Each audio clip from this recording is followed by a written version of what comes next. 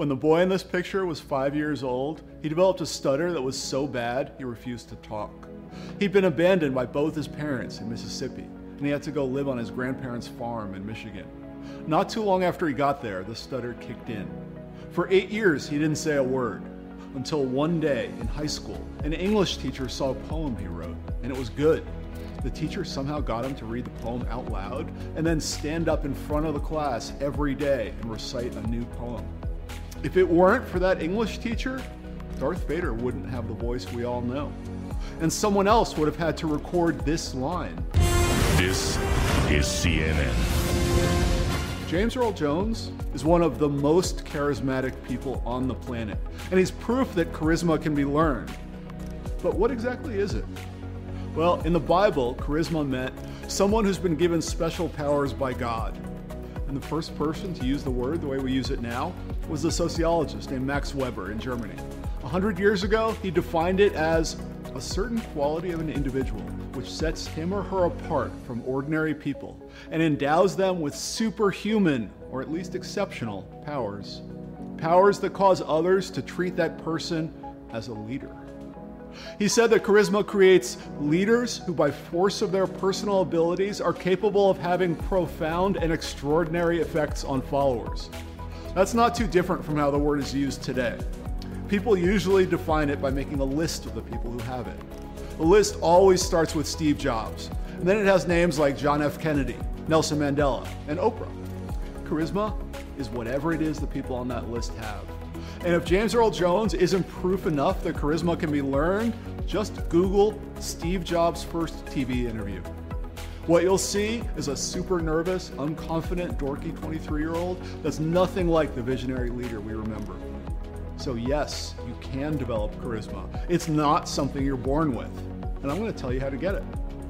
But first, I want you to imagine this. You wake up one day in some remote part of the world, surrounded by a tribe of people who speak a language you've never heard.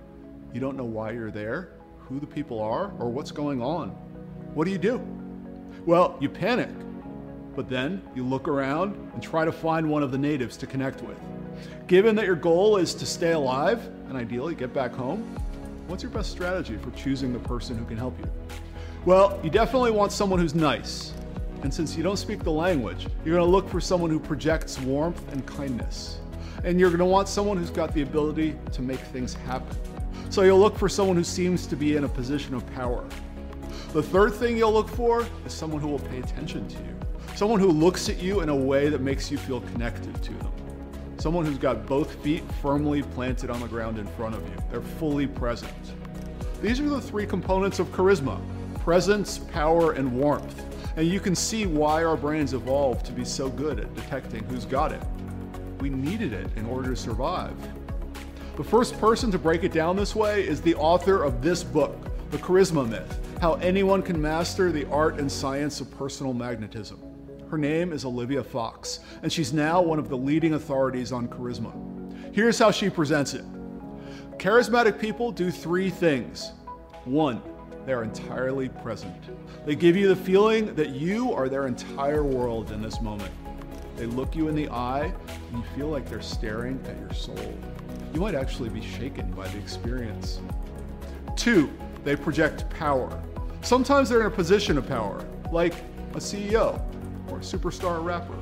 But sometimes they're not, and they exude confidence. You sense that they fully believe in themselves. You feel their passion. Even if you don't know who the person is, you think to yourself, this is someone that matters.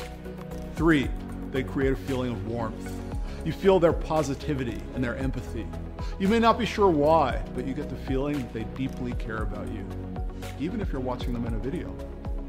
So if you want to become more charismatic, you just need to build your presence, power, and warmth.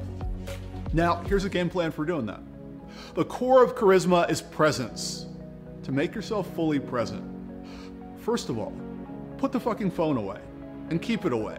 Not on the table. It doesn't matter if it's face down. The phone being there communicates to the other person that you've got other stuff you care about more than them.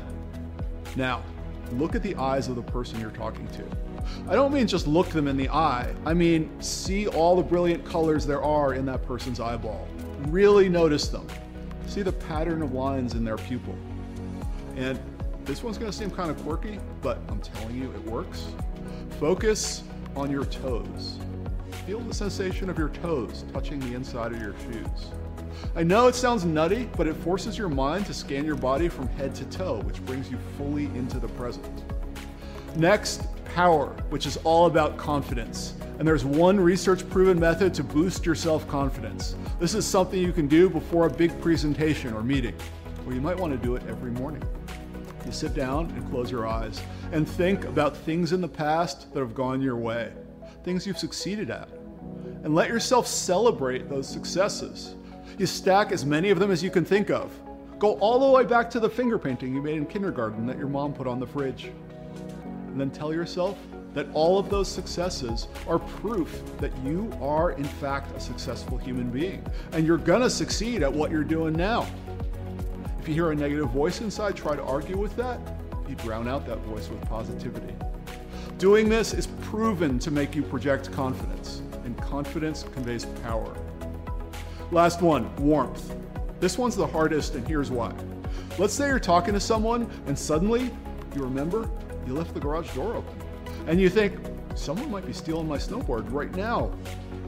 Not only are you no longer present, but your face scrunches up, and that makes the other person think you got a problem with them. You may believe you have an awesome poker face and they can't see what's behind your smile, but there's a mountain of scientific research that says you're wrong. People always can sense negativity you're feeling inside, and they'll always assume it's about them. Here's one thing you can do. Fill your mind with positive thoughts about the person you're talking to, even if you don't like them. Find things that are positive, like the fact that they showed up on time, or that they're wearing a clean t-shirt. The positivity has got to be genuine. You've got 43 muscles in your face, and you don't control them as much as you think you do. Now, these tricks will definitely help you in the short term, but the real way to build charisma is to do all of the hard work on yourself that's needed, for you to live every moment of your life in the present, to connect deeply with the people in your life, and to fully believe in yourself. Once you do these things, you won't only have charisma, you'll have a life filled with joy, happiness, and fulfillment.